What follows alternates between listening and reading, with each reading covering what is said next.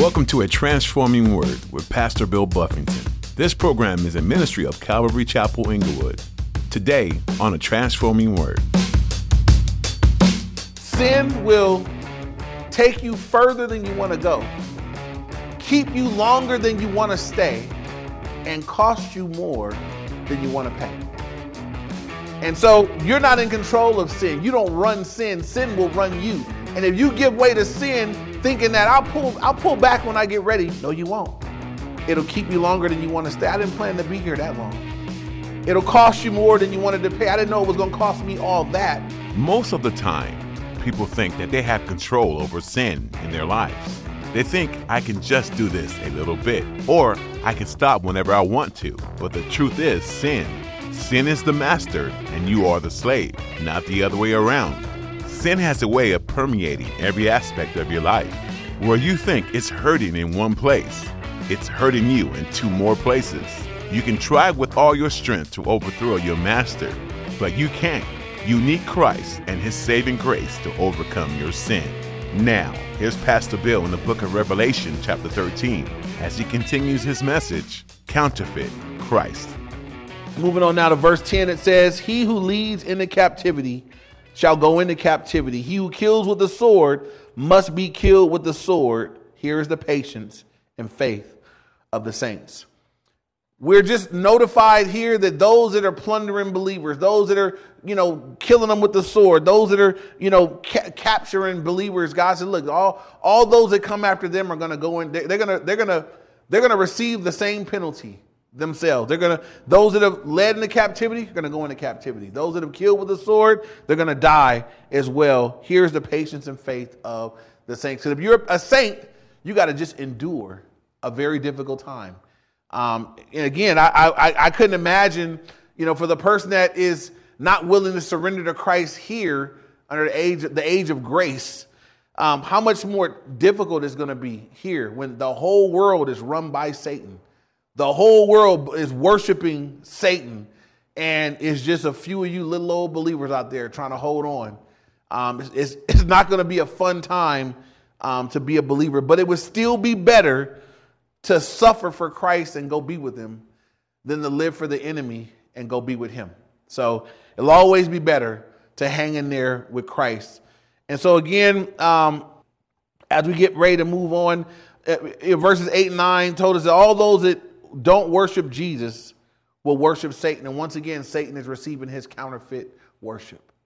That's what he wanted. That's all he wanted. He wants to be worshiped. Now look at verse 11. We get introduced to the last person of this unholy trinity. We met Satan last week, the dragon. We met now the beast who came out of the sea, was the Antichrist. And now in verse 11, we're going to see the beast that comes out of the earth is the false prophet. All right. So verse 11 says, Then I saw another beast coming up out of the sea, and he had two horns like a lamb, but he spoke like a dragon. And I wrote in my notes, counterfeit lamb, right? It's a lamb. It looks like two little horns like a little lamb. Lambs are cute and harmless and sweet. But he has two horns like a lamb, but he speaks like a dragon. And again, this one is going to, the false prophet is going to be the spokesman. We're going to see that he blasphemes, that he does a lot of things against the church. They each seem to have their part, just like God's Trinity, God the Father, God the Son, God the Holy Spirit are all working together to one end. This unholy Trinity is all working together to one, wicked end. Verse 12 through 15, it says, "And he exercises all the authority of the first beast in his presence, and causes the earth and those who dwell in it to worship the first beast, whose deadly wound was healed." So the false prophet is causing people to worship the first beast, the Antichrist. And he's directing attention there and causes people to worship him. Verse 13, "He performs great signs, so that he even makes fire come down from heaven on the earth in the sight of men. And he deceives those who dwell on the earth by those signs which he was granted to do in the sight of the beast, telling those who dwell on the earth to make an image to the beast who was wounded by the sword and lived. And so notice what he's doing. He's doing signs and wonders. He's causing people to be in awe. And as they're listening to him, he's telling them, worship him.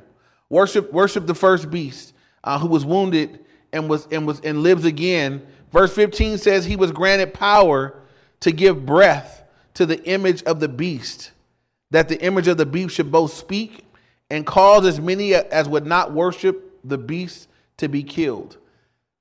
I want you to note that while the unholy trinity, if you look at everything that they're doing, it ends up being the death of believers. Note this.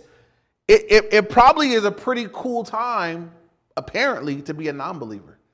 We don't see that they're doing anything to non-believers, but they're attacking the church. They're overcoming the church. They're going after the church. And here it says, all those that wouldn't worship the beast are going to be killed. They're going to be going after everyone that won't succumb to the worship of the beast. And they're going to be coming to kill them for what they're doing. And so it seems like for a moment, it'd be a cool time to be a non-believer. The heat is kind of off of you for the moment, but don't miss this. Even today, there'll be people today that maybe there's some things that they're enjoying in this life because they're not walking with the Lord. They're kind of doing their own thing. And, sin, the Bible says, is pleasurable for a season, but it's got a price tag on it. And so there may be people today that are saying, you know what, I just want to do my own thing. I talked to someone recently, and that's what they said. That's the reason that they won't surrender to Christ is right now they're doing what they want to do, and they like it. And so that's what they're doing. But sin carries a price tag. And I learned this a long time ago. I love this little saying. It says, sin will take you further than you want to go, keep you longer than you want to stay, and cost you more than you want to pay. And so you're not in control of sin. You don't run sin. Sin will run you. And if you give way to sin thinking that I'll pull back when I get ready, no, you won't. It'll keep you longer than you want to stay. I didn't plan to be here that long. It'll cost you more than you wanted to pay. I didn't know it was going to cost me all that. And so, be mindful. That's why we want to resist sin, resist temptation, because it has a way of taking over. And, how many people thought they would have a drink and became a drunk? How many people thought they would experiment with weed and became a crackhead? How many people thought they would, they were in control? Any addict of anything was in control at some point. They were in control until they lost control, is how it works. And so too with any other sin. You don't control sin. Sin will ultimately control you. It will be your Lord. It will be your master. And that's why God calls us, when we come to Christ, he says, just die to yourself. Commit to death. Don't try to live. You're not going to beat sin. I'm going to punish it. I'm going to forgive it. I'm going to empower you to overcome it, but you got to resist it. It's an enemy, and you don't want to succumb. You don't want to yield to it. But again, it looks like for the non-believers, the heat is kind of off of them right now, and it might seem like, man, they're doing all right, but there's an end in sight, right? The non-believer ends somewhere, and this is what you need to remember. And this is not a scare tactic. These are facts. If you die without Christ, the Bible says the person dies without Christ, they go to hell. Hell is a real place. It's a place the Bible describes as outer darkness, where there's weeping and wailing and gnashing of teeth. It says there's fire and brimstone. It's a lake of fire. It burns forever and ever. The worm does not die there. It's death. There's your conscience in hell. It's a place God said, I only created it to punish Satan and the demons that fell with him, but everyone that won't have me will have hell.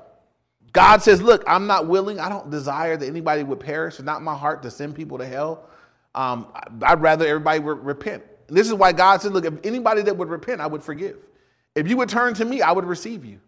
It's not his will to forcibly make someone go to hell. But if you don't want Christ, it would be wrong for him to say, well, I'm going to make you be with me for eternity. You won't have Christ. It's the alternate to having Christ, and forgiveness is hell. And so that's what Christ came to save sinners, John 3:16, God so loved the world that he gave his only begotten son, that whosoever would believe in him would not perish, die and go to hell, but instead we would have everlasting life. That's what he wants you to have. And he beckons you. He sent prophets of old. He's got preachers of new. Everything that can be done to open people's eyes to see who Christ is and what he has done. God says, I'm done it and I'm doing it. I've made sure that the Bible made it out through every generation. I've made sure that there's always been a preacher. There's always been a spokesman. There's always been someone upon whom my spirit is that is declaring my message. And it'll be this way all the way to the end, so that no one is with excuse.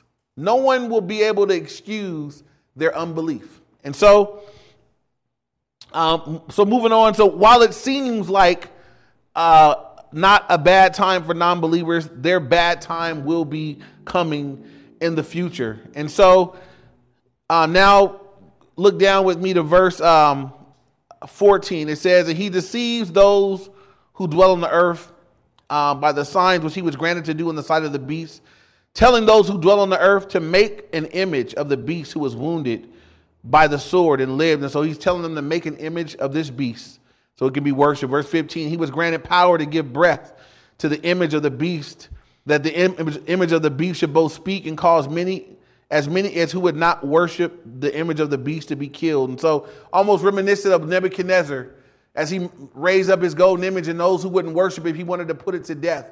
I wonder who inspired him to do that. Here they're raising up this image and giving breath to the image. If you won't worship this image of the beast, then you should die. You should be killed. Verse 16, he causes all, both small and great, rich and poor, free and slave, to receive a mark on their right hand or on their foreheads, and that no one may buy or sell except the one who has the mark of the name of the beast or the number of his name. And so here we're introduced to the mark of the beast. Many have heard of this throughout time. A lot of people are wondering today, because we're going through this pandemic, and there's talks of, what they're going to do when we're done, and vaccines, and people are going to have to get a chip, and is that the mark of the beast, and all these things. Note this. Follow the timeline. When is this coming out? After the rapture. So after the rapture, during the tribulation period, during the second 3.5 years of the tribulation period, after the false prophet and the Antichrist have been revealed and they're doing their thing. So there's already been all these cataclysmic things that have gone on, the earlier portions of Revelation that we've read. So, people can kind of get up in arms. Anything with a chip, that's a mark of the beast. Slow down. Maybe not. But what it does tell us is this. The technology to do such a thing is here. There was a day when this was laughable to some. There was a day when people read this and they were like, man, how are you going to buy and sell with something like that? That doesn't make no sense. That's crazy. That Bible, that book is a fairy tales. Nah, not now. Now they got you got a chipping Fluffy, don't you? So if you lose Fluffy and they find her, they can run a scan over her and find out who she belongs to and bring her back to you. And now they're saying the technology is here, and the motivation for the technology is here. The two things that they're putting forth, what's happening all over the world. People get their identity stolen and their credit card stolen, and people are stealing their stuff. And they say, well, now we can put all that right here where it's with you. They can't steal your car. It's on you all the time. Now, also your medical information. Let's say you're out hiking and you fell down the hill and you tumbled down and they get you, and they need to know that you're diabetic or you got this. We'll scan your hand. Got all your medical issues right there. We'll take care of you. They're coming up with all these reasons for it. Now with pandemics and viruses and stuff, people are wondering, are we going to have some, so that for you to be able to go travel, we want to know that you don't have that thing. So have you been clear? Let me see. Nah, you got the virus, sir. You have not been clear. You didn't get vaccinated. There's all this speculation of those things. Here's what we know. We know that this mark right here is everyone has to get it. Small, great, rich, poor, slave or free, on your right hand or your forehead. No one can buy or sell without. You can't function in society without it. You can't buy groceries and you can't sell where. You can't make money or spend money without this mark. And it's happening during this time period. So The believer should read this and say, wow, we should be looking up, saying, man, our redemption draws nigh. Man, there's really nothing that needs to happen for the Lord to just come grab his church. There's nothing, the stage is set for all of this to jump off. And we can you can look in the world right now. I can see this, all this could happen right now. If there's ever been a generation, I can say this is a fact. We are closer to anybody before us to the return, to the Lord coming to receive his church and all these things kicking off. And so, but during this time, again, imagine again that you're a believer and you messed up and you're here, if you're going to stay saved, because if you take this mark, you are damned. If you take this mark, there is no hope for you. If you take the mark of the beast, that's it. You've taken his mark. So imagine that you're a believer in Christ now. I can't buy or sell. How am I gonna feed my kids or wife or family? How can I live? It's just gonna be here's the answer to that. Just get saved now. Don't be here. This is letting you know you just don't want to be here for that. You want to be being chased by the Antichrist and the beast when they're overcoming folks and killing folk and you're dying. Why would you do that? When you can come to Christ right now, have your sins forgiven, know you belong to the Lord, know your name's written in the Lamb's book of life, and that you might get to be part of the group that goes up in the rapture. Why would you want to miss all those great things that God had done? Now, I wanted to say this because I've been identifying Satan as a counterfeit this whole study. God seals his believers with the Holy Spirit. But God seals us that he marks us, that we belong to him, that we're sealed by the Holy Spirit. It's our guarantee of salvation. Satan seals his servants and it guarantees their damnation. Another counterfeit. Here's the thing. The counterfeit will be good for a while, right? When they get the mark, now I can buy and sell. It was a good thing, but it's only good for a little while and it runs out. And then you got to stand before God as someone that rejected him for him. Satan is always offering counterfeits. And I want to this is from my heart to anybody listening. I spent my life as a non-believer eating up all the counterfeits that Satan offered. Counterfeit fun. I couldn't have a good time without sin, without alcohol. That was the euphoric. That was what I felt like I had to have. I couldn't imagine life without alcohol because I had become convinced by the enemy that this is what a good time looks like. I got to be out of my mind halfway to have a good time.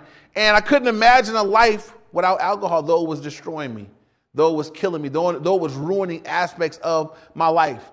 I had bit the bait of the counterfeit. It was a counterfeit joy. It was temporal. It wore out. And oftentimes I woke up disappointed with how I had conducted myself and what I had done to people in that state. I spent my non-believing life enjoying counterfeit love. Relationships all over the place. Had to be different ones in different places. I thought that's what it was. It was counterfeit. It was fraudulent. It was never truly satisfying. Then I get saved and God's like, you just need one woman. I'll show you real love, real relationship, lifelong, just takes one. And I realized, man, I spent all that season of my non-believing life counterfeit love. Satan has got counterfeits of everything that God is saying offered in reality. Counterfeit peace. You can't have peace without God. You got to come to God when you have peace with God, you then enjoy the peace of God. And peace can be sustained when things aren't even peaceful. It's supernatural peace. And so maybe you're listening and you say, man, I bit a lot of counterfeit in my life. And here's the cool thing. If you've been eating counterfeit, you know it. You know it's not really lasting. You know it doesn't really work. You know it just lasts for so long and always seems to have some funky price tag on it. I'm just testifying out of experience that I was a victim of counterfeit. And I've come to a place now where I've known Christ since 1995. I've been walking with him since October of 95. If it weren't true, I wouldn't be here doing this. Right? If it weren't better to walk with Christ, everything I used to do is still there for me to do. Right? I could still be getting drunk if it were better. I could still be running women if it was better. I could still be whatever if it were better. I'm continued with Christ because I'm telling you, it's been way better.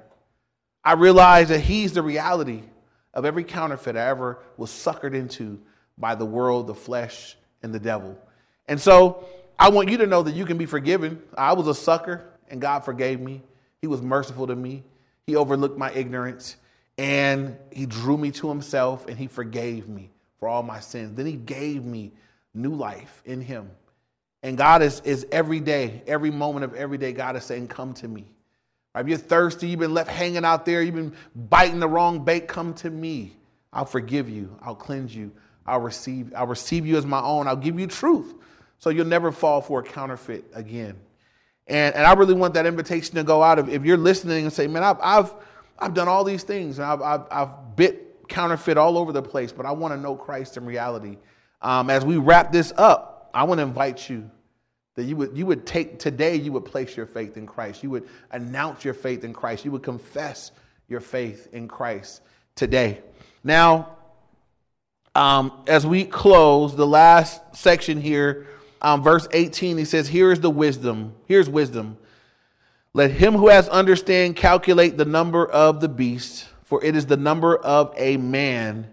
His number is 666. And so the number of man is 6. Some believe it's 666. It's a 6 for each member. You know, for Satan, the false prophet, the Antichrist. We know that the number 7 is typically the number of God. It's the number of man is 6.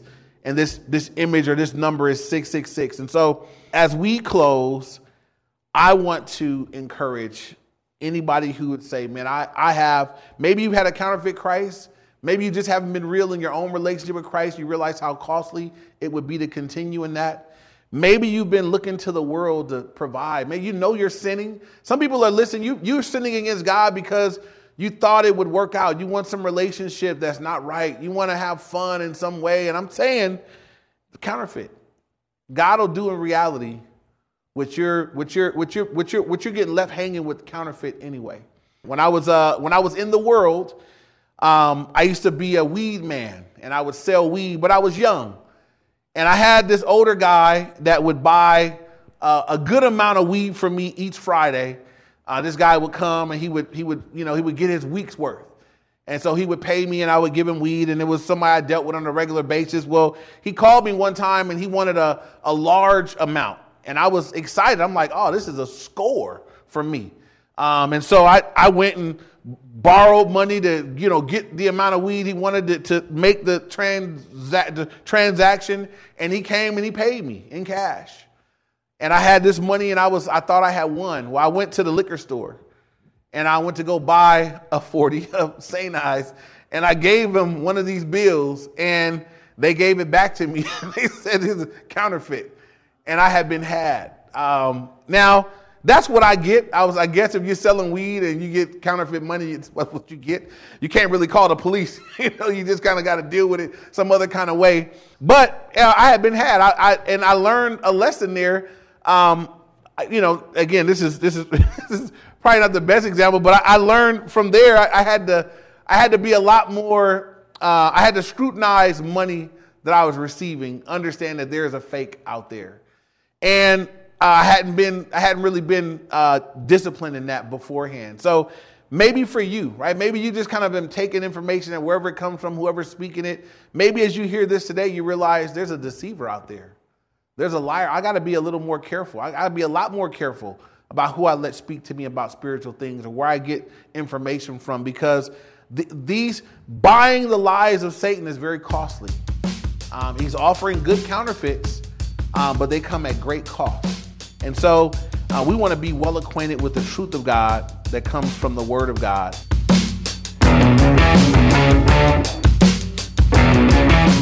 Thanks for joining us here on the Transforming Word. Pastor Bill Buffington has been teaching through this very interesting book of Revelation. At first glance, the book can be extremely confusing and downright terrifying. But for the believer, this book brings hope that God will bring and make things right, despite all the turmoil that will occur here on earth. Does learning and hearing about Revelation cause some anxiety? Or are you at peace with what God's Word says? Wherever you are at today with these prophecies of things to come, we want you to know that we're praying for you and would love to hear from you. Please call or text us at 310-245-4811. That number again is 310-245-4811. 245-4811. If you're looking for a place to plug in, you're welcome to join us for church this weekend too. Check out our service information for Calvary Chapel Inglewood on our website, calvaryinglewood.org. We're offering online services, so look on our website or join our live stream on YouTube, Facebook, and Instagram. There are links for these on our website. Again, that's calvaryinglewood.org. While you're there, be sure to check out more of Pastor Bill's messages from this series and from other books of the Bible. Just look under the Media tab for additional messages to listen to, download, or share with others. That's all we have time for today. Tune in next time as Pastor Bill looks further into the book of Revelation. Thanks for listening, and we look forward to another edition of A Transforming Word.